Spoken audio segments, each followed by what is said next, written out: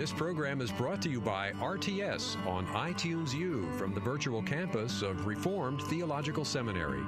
To listen to other courses or to access other materials from RTS, please visit us at itunes.rts.edu. For information on how you may obtain an accredited Master of Arts in Religion degree with online courses, please visit us at virtual.rts.edu.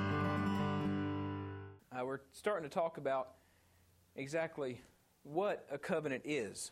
We said that we had a provisional sort of definition of covenant theology, and key to that is the idea of a covenant. What is a covenant?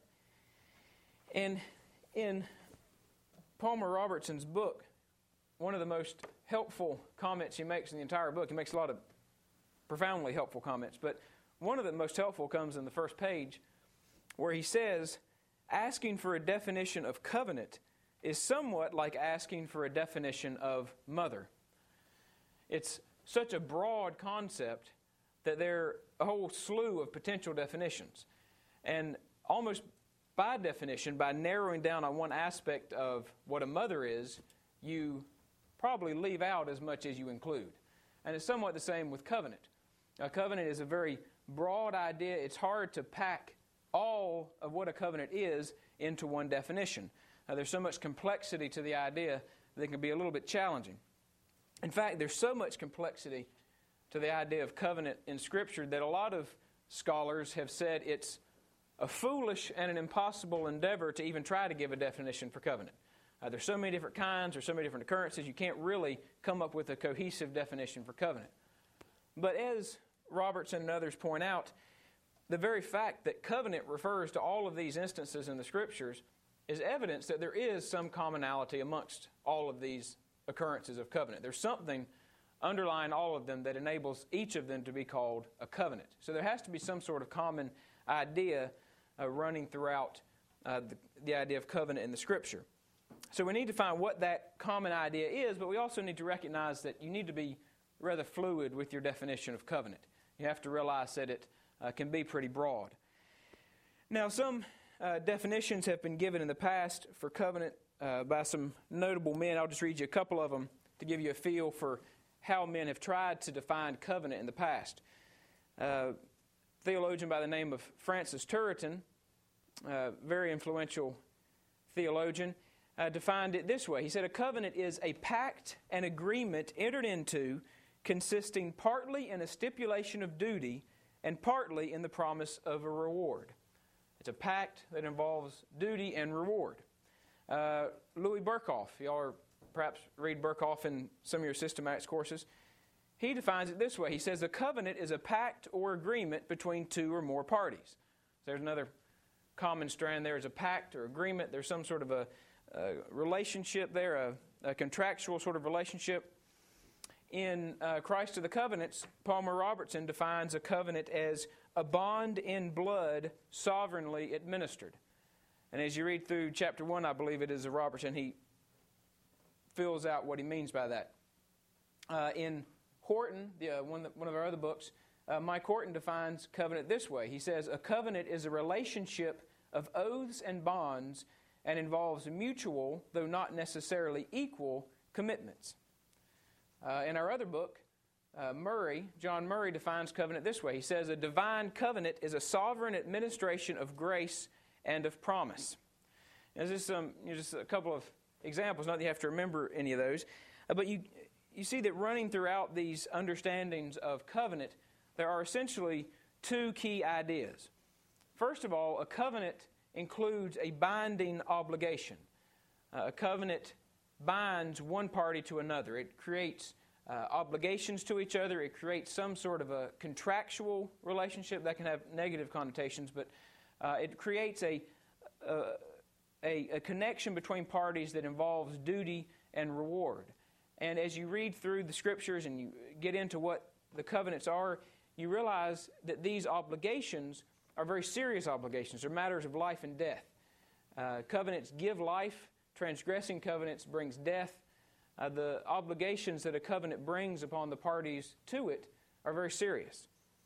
So that's one aspect of what a covenant is. It's a binding obligation. But a covenant also is a relationship.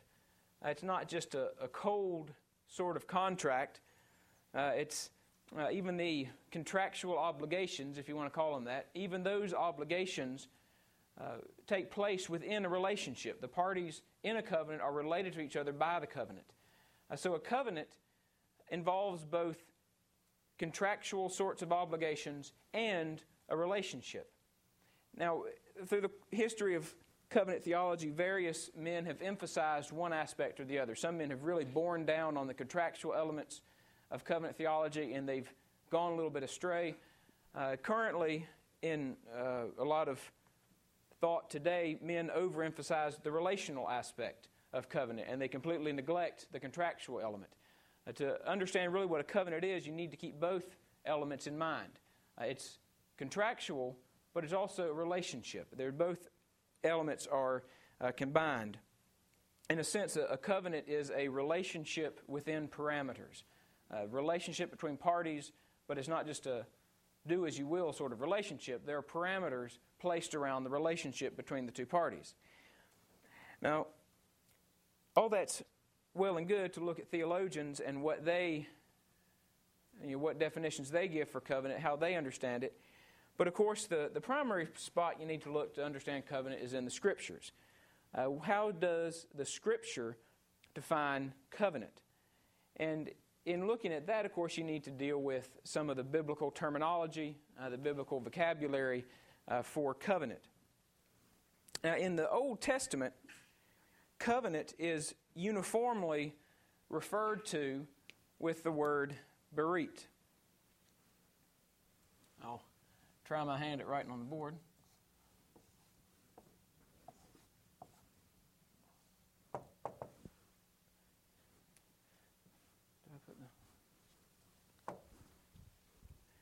Berit.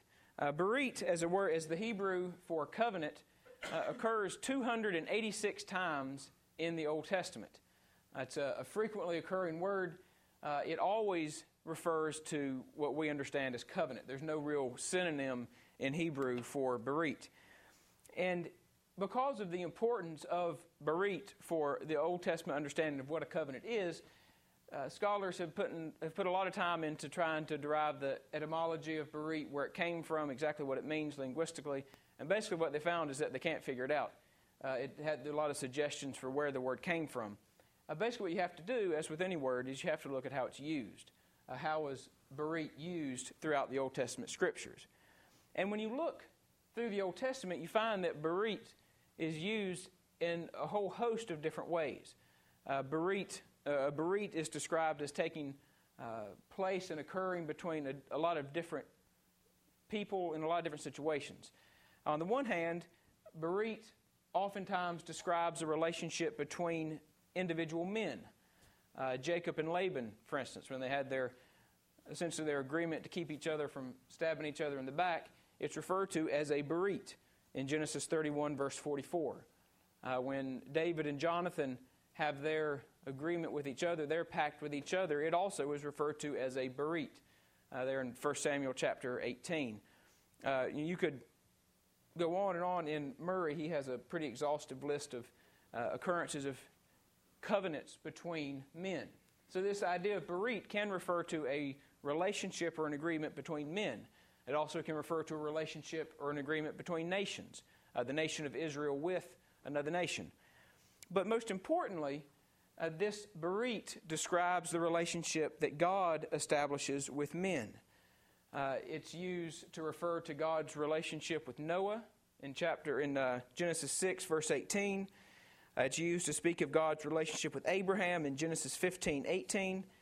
It's used of God's relationship with David in Psalm 89, verses 3 and 4, and in other places as well for these men. But just to give you at least one place you can reference. Berit is used to refer to God's relationship with these people. It's also used of what you might call lesser relationships between God and people. For instance, in Numbers 25, when Phinehas purges the idolatry at Baal Peor, the Scriptures say that God established a berit with Phinehas. Not a covenant on the same level as covenant with Abraham, but nonetheless a relationship between God and man. It's even bereat is even used to refer to the relationship between God and His people corporately.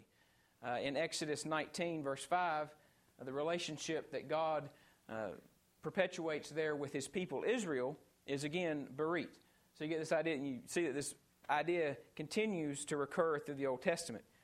But when it refers to relationships between God and man, there's a notable difference in those instances than when it refers to relationships between men or between nations. Whenever bereat is used to speak of relationships between God and people, those covenants, those bereats, are all both sovereignly and graciously administered. On the one hand, these covenants between God and man are sovereignly administered. God determines the obligations of the covenant. We said that a covenant is both a relationship and a contract. God determines the stipulations of the contract. God determines what the obligations are. There's not a negotiating process in striking up the contract. God decides what it is, and He tells His people what the bereat is. But these covenants are also graciously administered. God enters into them freely. God is not acting out of or under some external compulsion. God is acting freely to enter into a bereat with His people, whereas that's not always necessarily the case in some of the man-to-man sorts of bereats. But the occurrences of bereat that refer to God and His people, they share this common characteristic of being both sovereignly and graciously administered. Now, that was just a quick sketch of how bereat is used in the Old Testament, but even in that brief sketch, you get the idea that there's an extreme amount of diversity. You have Jacob and Laban on the one hand, essentially trying to protect each other from the other person, and that's a bereat. And then you have God graciously promising life to Abraham, and that's a bereat. There's a wide range of instances in which the idea of covenant is found in the Old Testament. But it might be helpful to look at one particular instance. If you have your Bibles, if you look at Joshua chapter 9, some theologians make the mistake of taking one particular covenant and making it paradigmatic for all covenants, and that ends up leading them astray. There's not really one prototypical covenant, so to speak. But this is just an example of a covenant that brings out some of the characteristics of the idea. In Joshua chapter 9, if you're familiar with the general flow of Joshua, Israel is under Joshua's leadership. They've crossed the Jordan. They've taken Jericho. They had the ordeal at Ai. They've come through that, and they're just beginning to push again into the land of Canaan. And they have this particular experience here with the Gibeonites. Now, in verses 1 and 2 of Joshua 9, you see there that the leaders of Canaan have heard of Israel's reputation. They know that they are essentially pushing forward at will. And the leaders of the Canaanite nations recognize that if they're to have any hope of pushing back and resisting the onslaught of the Israelites, they need to band together. And so the Canaanite kings, they come together, they band together to fight Israel, with only one exception. In verse 3, you see that the inhabitants of Gibeon, the town of Gibeon, they decide not to cast their lot in with the Canaanite kings, but rather they recognize that if God is with Israel, their only hope is to also be with Israel. Their only hope of protection comes in having some sort of protective relationship with the Israelites. And so the men of Gibeon decide to do whatever they possibly can to try to find and establish a covenant with Israel. In verse 6, there in chapter 9, it says that it explicitly says that they go to Israel and they ask for a covenant.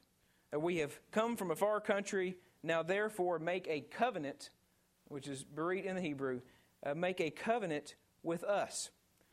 The Gibeonites want a covenant. They realize that this will bind them to Israel in a saving sort of way.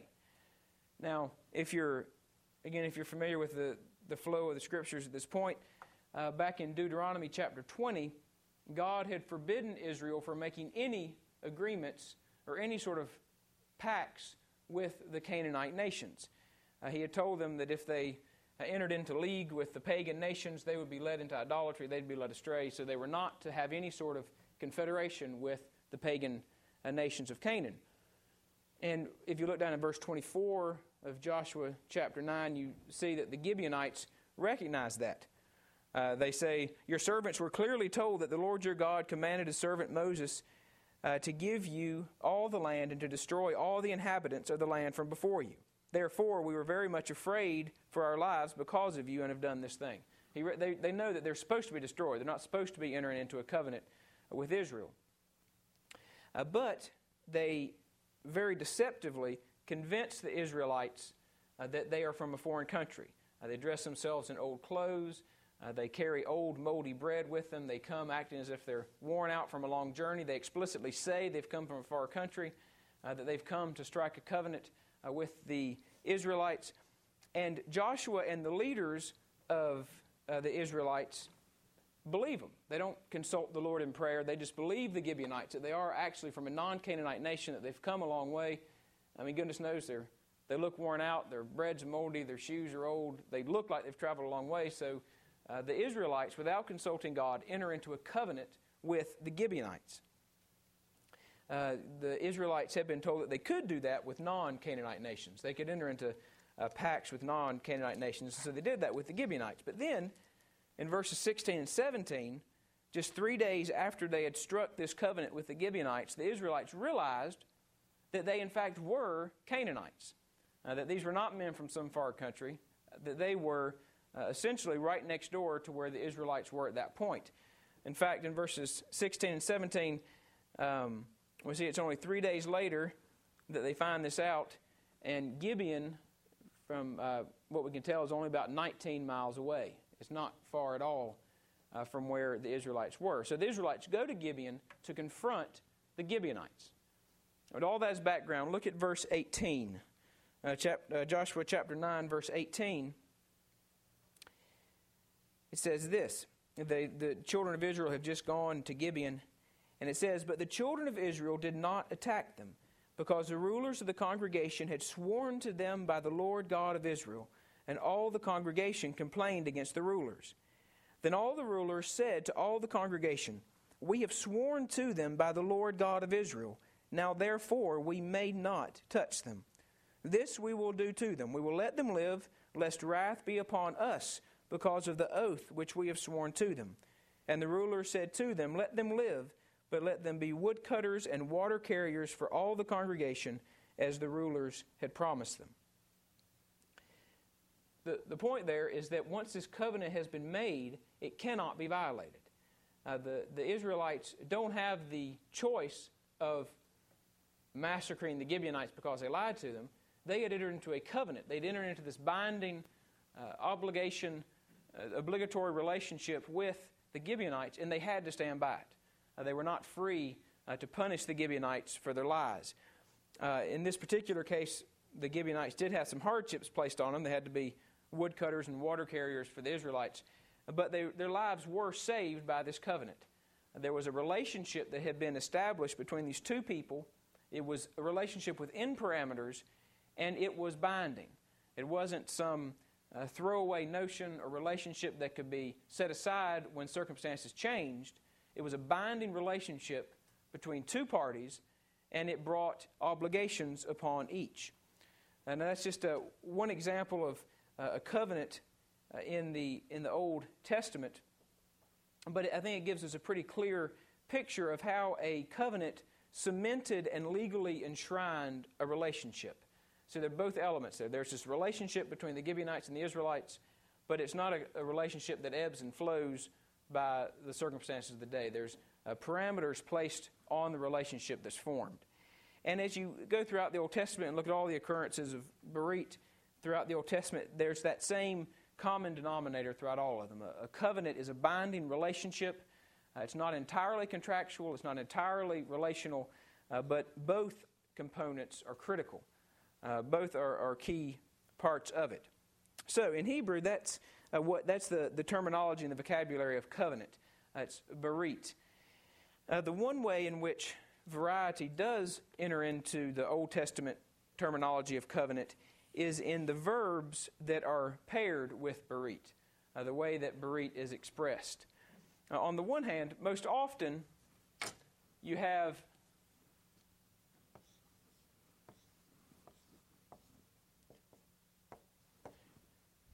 karat berit. Pardon my poor Hebrew pronunciation. Karat berit is essentially to cut a covenant. For the non-Hebrew scholars, could you write the transliteration? Yeah.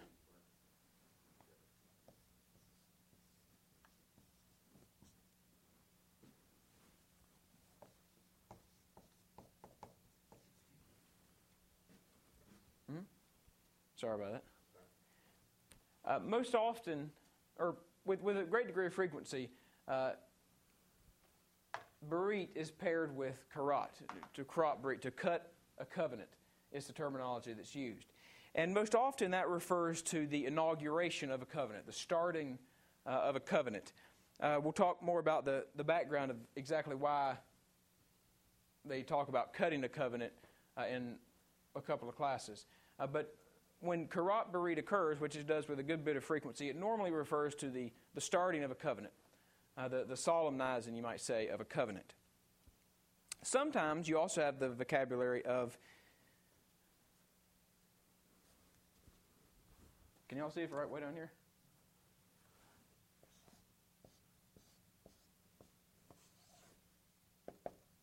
Of Hakim berit.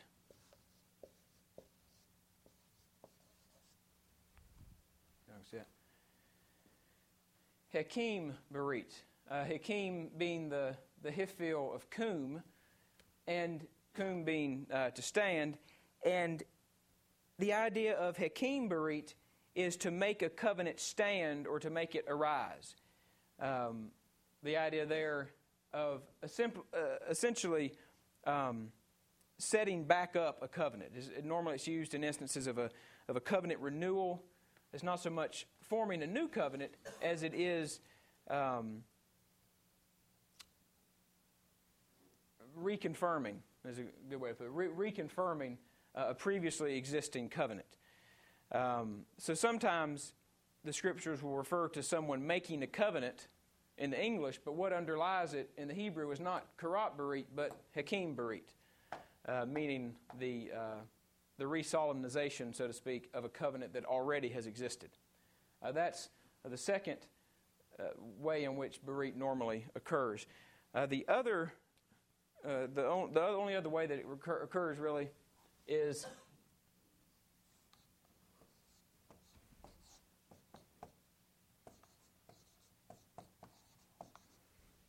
Natan berit, which is to give a covenant.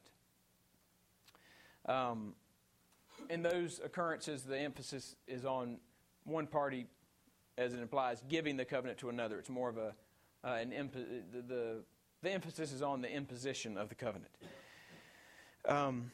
Those are the chief uses of berit and the meanings behind the verbs that are normally used with the covenant idea. Are there any questions on that?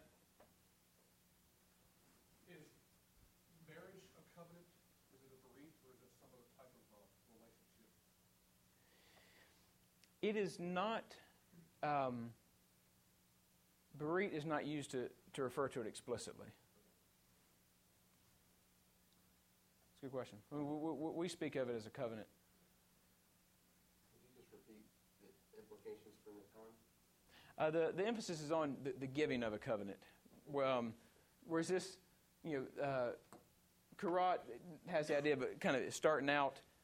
Hakim, the re-solemnization of a previously existing one, and Natan generally looks at the fact that one's being bestowed. That the emphasis tends to be more on the unilateral sort of aspect of it, just one person acting, one party taking the initiative. And those, and there's some places you might wonder why we're spending time on those, but there's some places in the Scriptures where the distinction between the verbs used with berit can be critically important. So we'll come back to that in due course, but just so you have that as background. Now, when, of course, the Old Testament Scriptures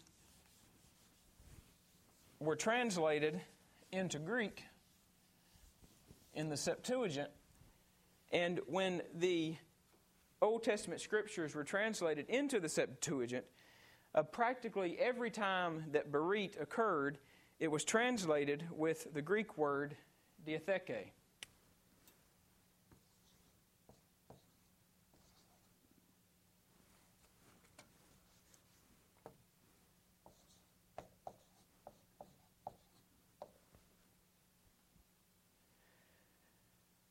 Diatheke, I said a minute ago that berit occurs 286 times in the Old Testament, and of those 286 times, 282 of them are translated as diatheke in the Septuagint. It's a very uniform carryover from one term to the other. The thing that's striking about that is that there is another word in the Greek language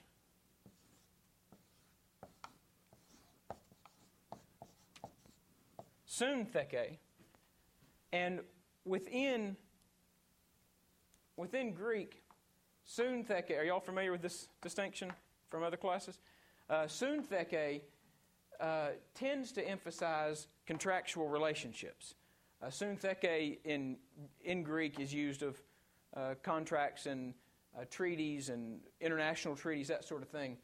The emphasis very much is on an agreement between two equal parties. Whereas diatheke, the emphasis in its use throughout the Greek language is on a one-sided sort of relationship. In fact, it's so lends itself toward a one-sided relationship that diatheke came to also have the meaning of a last will and testament. Sort of contract, yes, but it's a contract by one person, essentially. The man dying, or the man living at the time, decides who will inherit his estate. He makes out his last will and testament. The people to whom he's making it out have no say in it. So it's a contractual relationship, but it's a one-sided relationship, whereas a peace treaty between two nations would be a syntheke. So it's striking that when the translators of the Septuagint came to translate berit, practically every single time they chose diatheke. In understanding the Old Testament covenant, the emphasis is on the fact that God is initiating the covenant. It's a diatheke. It's instituted by God rather than essentially God and Moses or whoever sitting down at a table and hashing out an agreement.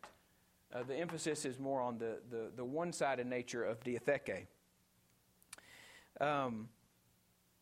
As you move into the New Testament, the preference for diatheke continues absolutely. Every occurrence of the covenant idea in the New Testament uses the language of diatheke. It occurs 33 times in the New Testament, more than half of those times being in the book of Hebrews. But it's always used when covenant is in view. Now, given this distinction between, given the fact that there is a distinction within the Greek language between diatheke and syntheke, there's been a great deal of scholarly debate about what exactly diatheke means. And you'll get some of this in Robertson. He deals with it at length at one point. Does diatheke mean last will and testament, or does it mean covenant?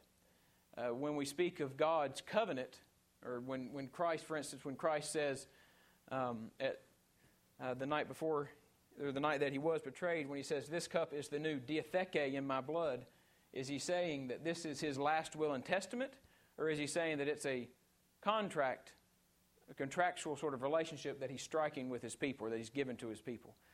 There can be some implications of the shades of meaning between diatheke and syntheke.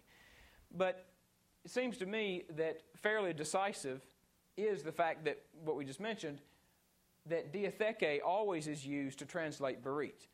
there's not some sort of huge difference between berit and diatheke. It's the word that translates berit. There's a commonality of idea. We need to be careful about placing too big of a distinction between berit and diatheke. They're seen as referring to the same idea.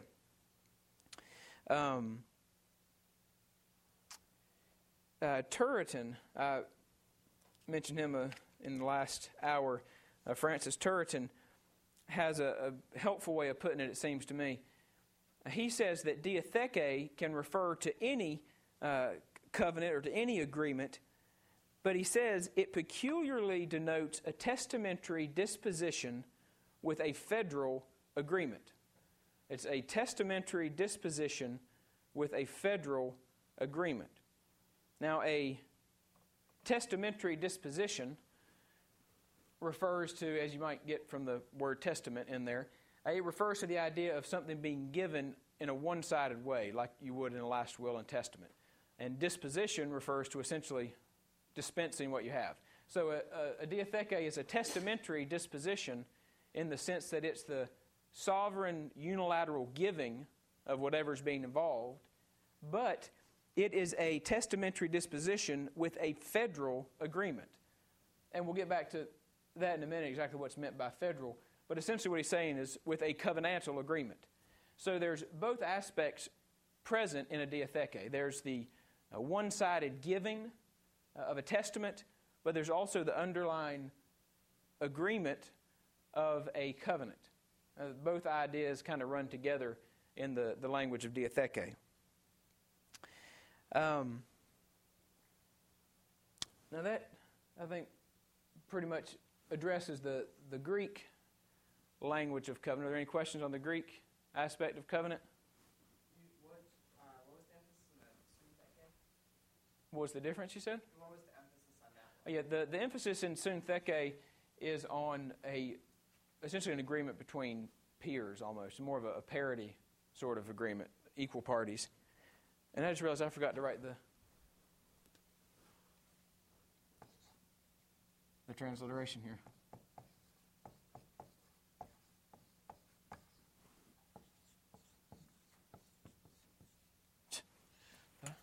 Can't spell it.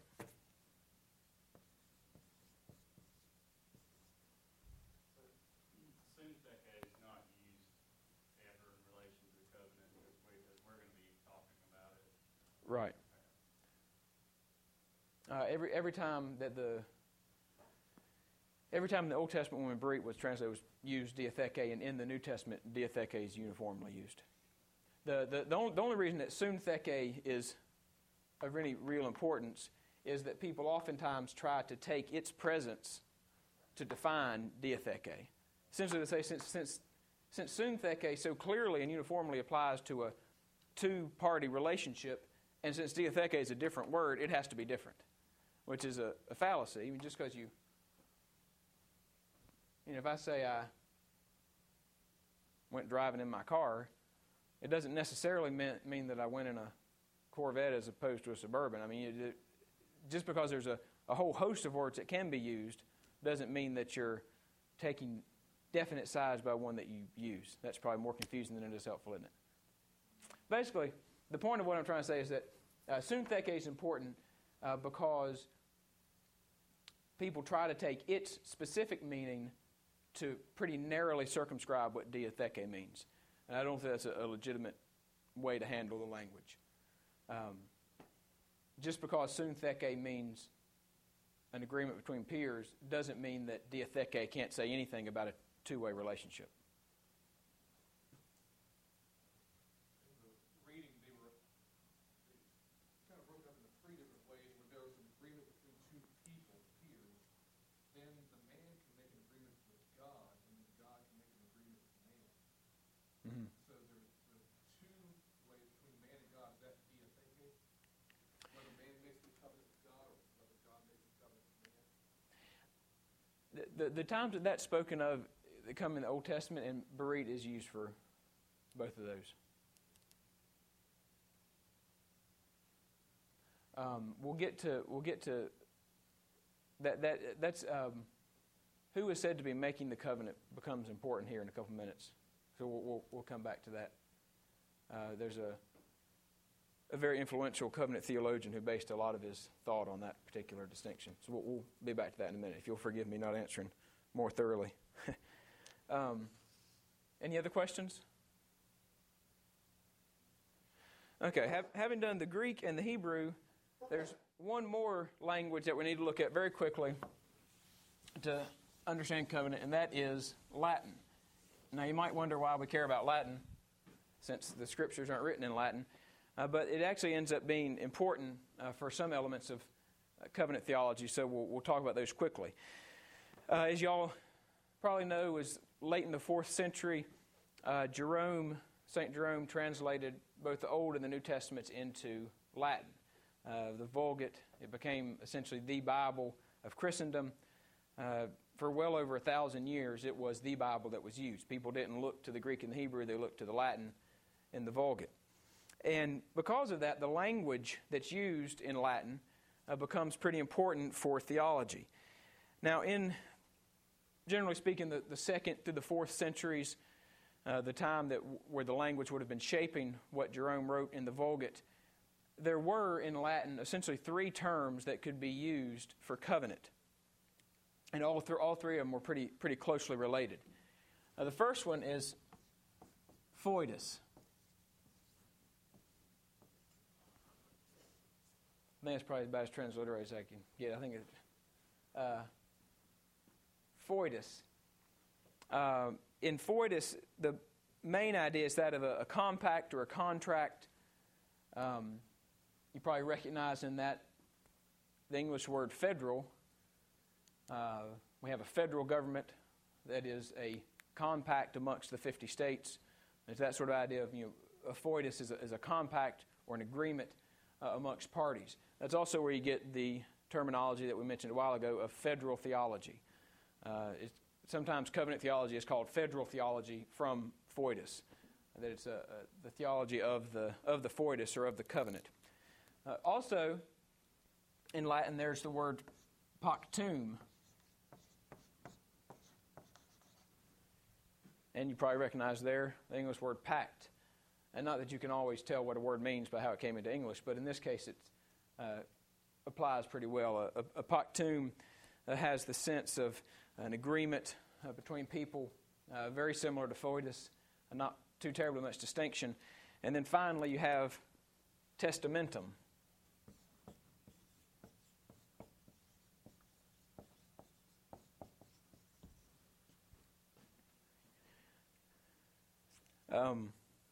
And in testamentum, again, it's an agreement or a compact, but the shades of meaning of it tend more toward a sort of a last will and testament, a one-way sort of relationship. That's where we get our way of referring to the Scripture as Old Testament and New Testament. It comes from testamentum. I say they were referred to by Jerome. Now these words, these 3 words in the Latin, were used to render both berit out of the Hebrew and diatheke out of the Greek. And they weren't necessarily always used with any regularity of application. You could, generally speaking, it's kind of a mix and match which was used where. So whereas in the Old Testament Hebrew you always had berit, and in the New Testament Greek you always had diatheke, when you get into the Latin of the Vulgate, there's more of a mishmash of foides, pactum, and testamentum. Each of them having a slightly different emphasis on a central idea. Any questions on the Latin?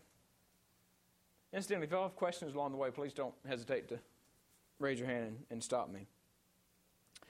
You said that when Jerome did it, there was not a lot of, that it was not uniform in the Old and New Testament on which he used. Was there one that he tended towards more?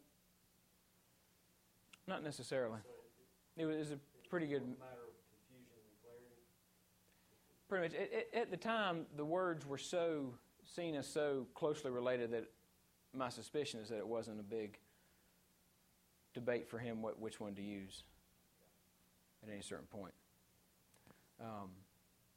There's not the main thing. That's kind of unfair to him. There is some degree of regularity, but the big difference is that you have a diversity of terms, whereas before in Hebrew you had one word, and in Greek you had one word that was always used.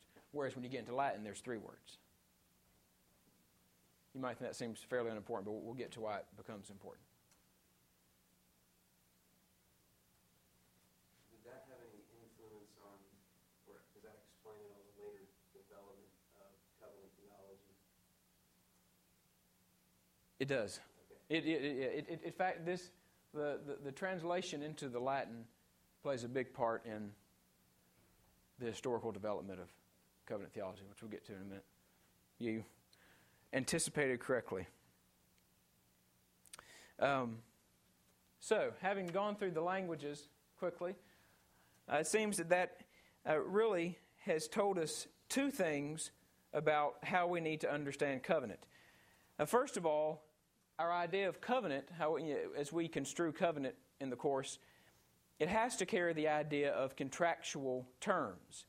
We've mentioned a relationship within parameters, and those parameters figure into the definition of covenant. All of these words have the idea of contract, sort of agreements, but at the same time, our understanding of covenant also does have to carry the idea of relationship. All of these have a personal dimension. When you look at Berit in the Old Testament, it's not just a contract in the abstract, it's a relationship between people. The same with diatheke in the New Testament and the Latin in the Vulgate. There's an emphasis not only on the contractual element, but also on the personal element.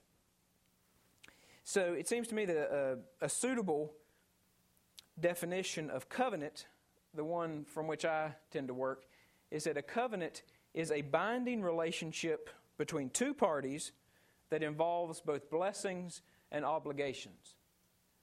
Now you have there the fact that it's a relationship, it's a binding relationship, but it also has the sort of contractual sorts of elements.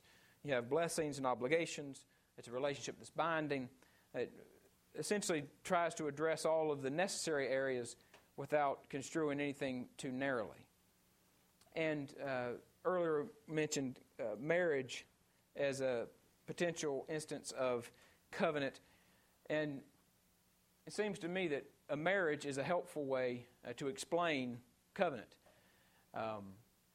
If you can't really assume that people know what you mean by covenant, just last week I was down in Pineville and a truck drove past me that said Covenant Waste Disposal System on it. It's not necessarily covenant in the biblical sense, so people might be aware of the word covenant, but you can't just assume that if you say God's covenant that they know what you mean. So to help people visualize it a little bit, it seems to me that marriage is a helpful parallel, simply because of marriage is both contractual and relational. Certainly there's a key element of relationship in marriage, but it's also there are also contractual sorts of elements as well. You are legally married. There's an underlying binding commitment to each other that works within the relationship to make the whole of what marriage is. So I think marriage can be a helpful way to explain what covenant is. Now there's some tendencies within covenant theology today that overplay the marriage parallel. We'll get to some of those later on. But sometimes, particularly within the federal vision, if y'all are familiar with federal vision, they tend to emphasize that covenant is like a marriage, and that God's marriage with the church. But the presentation of marriage that's given is wholly a kind of a wishy-washy relationship with no sort of contractual elements. It's more like 2 folks living together than being married. That sort of you've divorced one of the parts of the parallel, and that leaves what you have pretty empty. So you need to be careful in using marriage as an example. But if properly explained, I think it's a good parallel for covenant. So that's what a covenant is, and that brings us back to covenant theology. What's covenant theology? We said that covenant theology is the study of God's eternal, unchanging purpose to bring a people to Himself through covenantal relationship. Now, we've dealt with the covenantal relationship part, but what about the first part of that definition? What do we mean when we say that God is eternally and unchangeably working through covenant to bring His people to Himself? And in a sense, that's what we're going to cover over the rest of the semester. But to give us kind of a quick, orienting sort of overview of covenant theology would probably be helpful to do at this point. Now, just as a note, I keep catching myself almost saying federal theology. So just as a note, covenant theology and federal theology can be used interchangeably. There's not really a terrible amount of distinction. In past generations, federal theology tended to be preferred. Today, people generally speak of covenant theology. It's my observation that generally if somebody has a negative view of covenant theology, they call it federal theology. And if they like it, they call it covenant theology. That tends to be the way it falls out. So generally in a lot of academic writings, you get federal theology. And in more popular evangelical writing, you get covenant theology. But generally speaking, they refer to the same thing, and I oftentimes will refer to them interchangeably. So if I start saying covenant theology, don't let that throw you. But if you do have your confession with you, I don't know if you all brought your confession to class today, but if you do have it with you, if you turn to chapter 7, it'll be a good starting point for us as we try to get a quick, before the end of class, overview of covenant theology. Chapter 7 of the confession is titled, Of God's Covenant with Man. So here, the confession is directing its attention to what you might call the proper substance of covenant theology, the actual covenant itself between God and man. And I think it's important to notice how the confession begins its focused discussion of covenant theology, or of the covenant idea. If you look in chapter 7, section 1, I'll just read that for us. It's a short little section. It says, the distance between God and the creature is so great that although reasonable creatures do owe obedience unto Him as their Creator, yet they could never have any fruition of Him as their blessedness and reward, but by some voluntary condescension on God's part, which He hath been pleased to express by way of covenant. Now there, the confession, on the one hand, kind of lends credibility to our definition of covenant. It's saying that covenant is God reaching out through covenant to be the blessedness and the reward of His people. Covenant's God drawing His people to Himself. But you also notice there in 7:1 of the confession that the confession grounds our covenant theology in God's voluntary condescension, essentially piercing the creator-creature divide. It speaks of the distance between God and the creature is so great that man never could have any fruition of Him as their blessedness and reward, but by some voluntary condescension on God's part, which He hath been pleased to express by way of covenant. Given the, you could say, ontological distinction, the categorical distinction between God as creator and man as creature, given that distinction, divine covenant was necessary for man to be in relationship with God.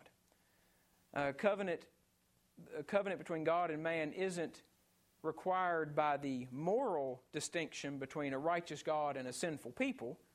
It's required by that too. We'll get to that. But at the start, behind that moral necessity, there's also this sort of ontological necessity of covenant between the infinite God, the Creator, and His creation. That's the sort of the starting assumption of covenant theology within the confession. Because of the difference, the distance between God and the creature, as the confession says, because of that distance, God had to condescend through covenant in order to enter into relationship with His people, in order to draw His people to Himself. even before there was sin that had to be remedied, covenant still was necessary for God to be in relationship with His people. And now there's some, and don't get me wrong, there's some theologians who try to argue that man's finitude is his big problem. They downplay sin and they say that essentially man's problem is that he isn't God, and that what needs to be overcome is his creatureliness. And that's not the case. Sin is man's chief problem. His finitude is not a problem. That's the way he was created. He was created as man. He was created a finite being, and God pronounced it very good. It's not a problem. But rather it is this sort of divide that God pierces through covenant. As you move on through redemptive history, sin enters the equation, and then things become much worse. But here, even at the outset, there's this distinction between creature and creator that makes covenant necessary. Now, as you move into covenant theology proper, before I keep going, do y'all have classes at 12? Are y'all trying to let y'all out enough time to be somewhere at 12? You can go at 12? Okay. Thank you. I didn't want to make y'all late to your next class.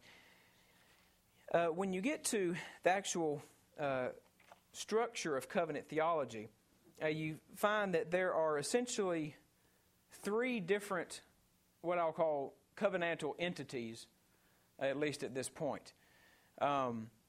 If you were to lay them out in the order that you encounter them as you move from eternity past to the end of the age, they would go in this order. If you lay them out as you would move from eternity past into the consummation of the age, first you would have the covenant of redemption.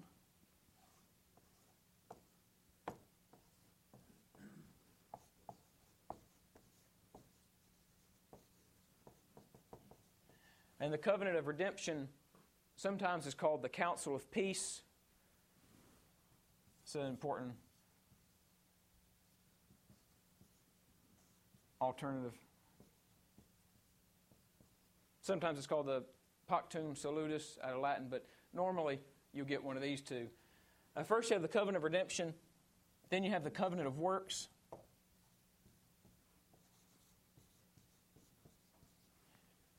And then you have the covenant of grace.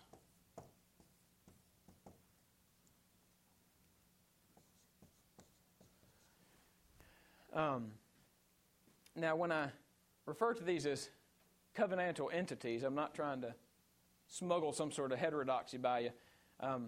We'll get to in a minute how there's a good bit of disagreement about the relationship between the covenant of redemption and the covenant of grace.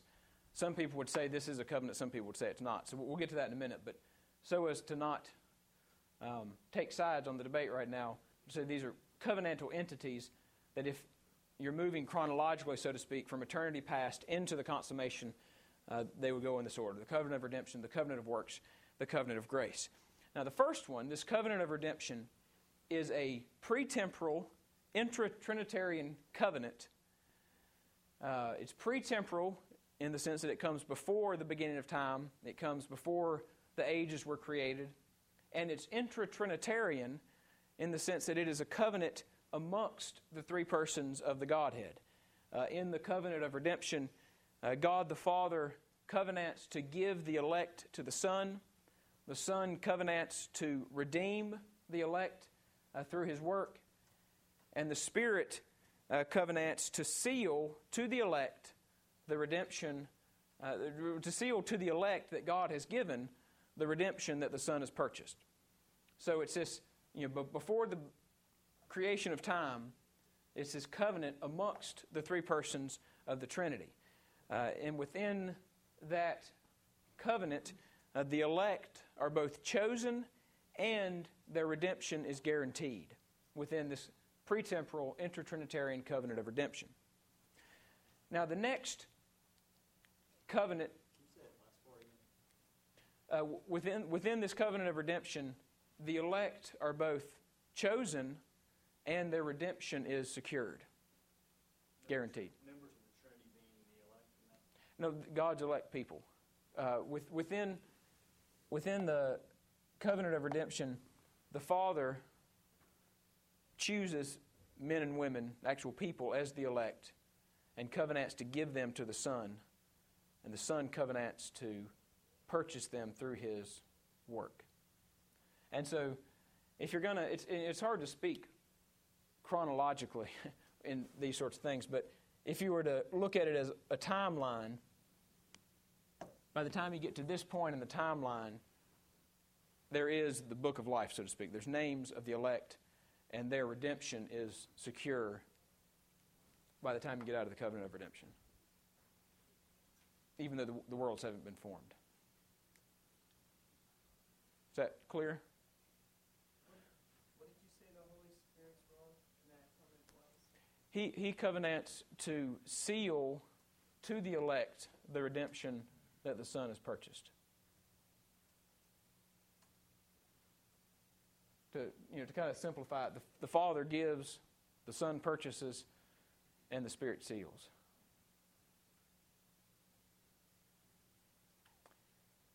Now, the next covenant to come along as you're moving through time is this covenant of works. Sometimes it's called the covenant of life. The confession refers to it that way. Sometimes it's called the covenant of creation. Robertson, in his book, refers to it as the covenant of creation. And we'll talk about why those different names are used when we deal with the covenant of works specifically. But it's the covenant, essentially, between God and Adam when Adam was in his innocence in the garden. If you want to just, we won't take the time to read it now, but in the confession, chapter 7, section 2, describes this covenant of works. Actually, it's really short. I'll just read it. The first covenant made with man was a covenant of works, wherein life was promised to Adam, and in him to his posterity, upon condition of perfect and personal obedience. It's the covenant between God and Adam. The condition of the covenant was that Adam had to render perfect and personal obedience, and the reward of the covenant was that if he did, he and his posterity would inherit eternal life. We're familiar with that covenant from the Scriptures. God tells Adam a number of things, but the most prominent one being not to eat of the tree of knowledge of good and evil. Adam does it. He breaks the covenant. He incurs the curse of the covenant being death. Whereas, had he not sinned by good and necessary inference, as the confession says, it's laid out that had he not eaten of the fruit, had he not sinned, he would have enjoyed eternal life. So there's this covenant of works between God and Adam. The obligation of the covenant is that Adam has to render perfect and personal obedience. The reward is that if he does, he inherits eternal life. And it's in this covenant that what we read out of section 1 of chapter 7 of the confession becomes important. Because here there is no sin. There's no sin yet. There's no need of a mediator between God and man. There's not the need to deal with man's moral depravity. Man at this point is innocent. But yet still, even though he's in his innocence, covenant is still needed because he's a creature and he's in a relationship with his Creator. There is covenant before there's sin. See what I'm getting at?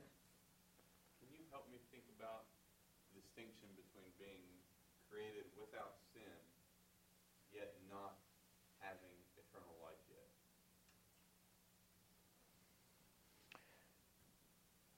Generally, I would put that in kind of the category of the distinction between an infinite creator and a finite creation. Man as a creature was created. The Catechism says he was created in knowledge, righteousness, and holiness. I mean, he was created good. There's no sin. There's no blemish on him. But at the same time, he still was a finite creation. And to that finite creation, God was promising infinite life. Not that Adam would become God. He wouldn't become an infinite person, but he would have everlasting life. Now, then you can get into questions of,